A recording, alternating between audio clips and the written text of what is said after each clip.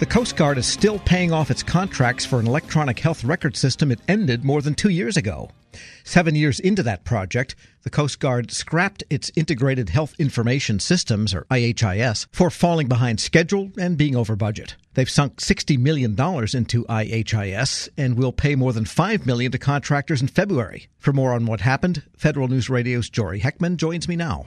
Jory, this sounds like the zombie health record system they're still paying for. What happened, and why did they end it in the first place? The Coast Guard is really starting over from square one on this. It ended its IHIS contracts in October of 2015, but it was a software as a service agreement, and so now that they've stopped paying the vendors, they have nothing. They have no software or infrastructure of any kind.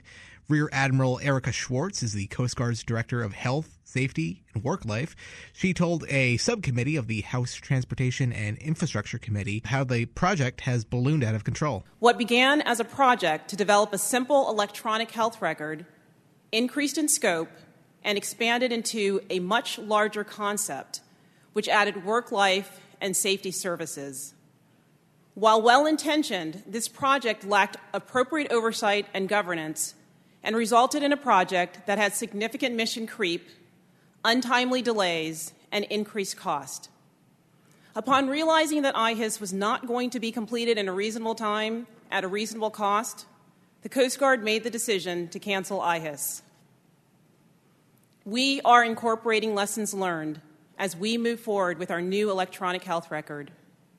Recognizing the criticality of the new electronic health record, it has been formally designated as an acquisition with the necessary and appropriate level of governance and oversight that IHIS lacked.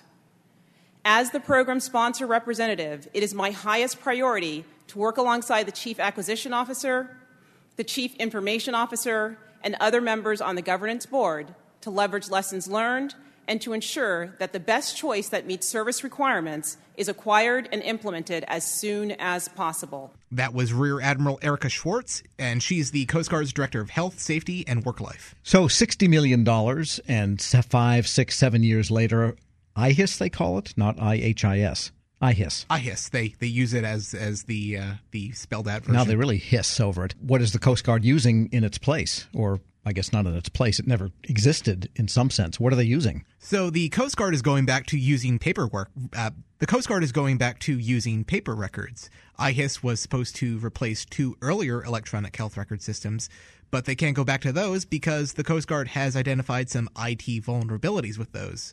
Schwartz described some of the challenges of using paper records and moving ahead. Since our outdated electronic health record had significant IT security concerns, we continued with just paper health records. As a physician, I know firsthand the risk of managing a medical program based on paper health records. Whether it's the challenges of scheduling an appointment, difficulty in reading handwritten clinical notes, storing volumes of information, or decreased productivity, the Coast Guard cannot continue without an electronic health record system long term. Our clinics and sick bays are managing with a paper health record system, but this is not a permanent solution. We must have an electronic health record system that is interoperable with the DoD and one that allows our members to efficiently transition to the VA. As the Coast Guard's Chief Medical Officer, I oversee the healthcare delivery and medical services for more than 48,000 members of the nation's 5th Armed Service. I have a passion for ensuring the Coast Guard has superior access to healthcare.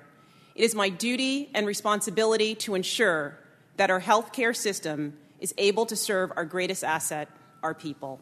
And that's Rear Admiral Erica Schwartz of the Coast Guard. We're speaking with Federal News Radio's Jory Heckman. So now, Coast Guard is starting over. What do they do next? Going forward, the Government Accountability Office says the Coast Guard should follow in the Veterans Affairs Department's footsteps and move to the same EHR that the Defense Department has. You beat me to the question. Well, it's well-trod territory. Dave Powner, the GAO's Director of Information Technology Management Issues, also said the Coast Guard didn't have the right leadership overseeing IHIS.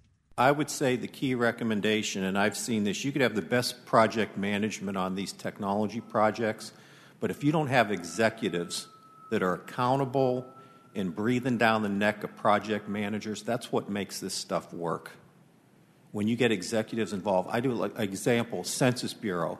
Okay, now we're going to spend $3 billion more on the Census Bureau. What happens? Secretary Ross is now involved with the Census Bureau, and they set up adequate governance. The Coast Guard has a governance process in their policies. They just need to execute it. It starts with the admirals at this table, with the CIO, with the CFO, and they need to drive the delivery of this system. Good governance, that's what actually works in government, when you have the executives accountable and pushing hard to make sure we get deliveries, not only from the government, but from contractors too. You sit down with contractors, you demand the A-team. That's the stuff that's worked over the years, and I can give you positive examples too where it has worked. That was Dave Powner, the GAO's Director of Information Technology Management Issues. And the Coast Guard has picked up on GAO's recommendations now that they have the right people in place, including the Chief Information Officer, who was left out of the IHIS oversight process before. Rear Admiral Michael Haycock is the Coast Guard's Chief Acquisition Officer. Here he is describing some of the lessons learned from IHIS. IHIS was a kind of a watershed event. It shook our foundations. It really caused us to kind of sit back on our heels and try to figure out what happened. IHIS did not have the appropriate executive oversight, and that is probably the biggest problem. There's other things that complicate IHIS, but they all lead to this failed oversight on our part. So we have stood up a formal acquisition program for EHRA, and it has the right executives on providing the oversight. Admiral Schwartz is a member of the EOC, the Executive Oversight Committee. Our CIO is, and a host of others that have a stake in this. So I assure you, we have the right executives breathing down the neck.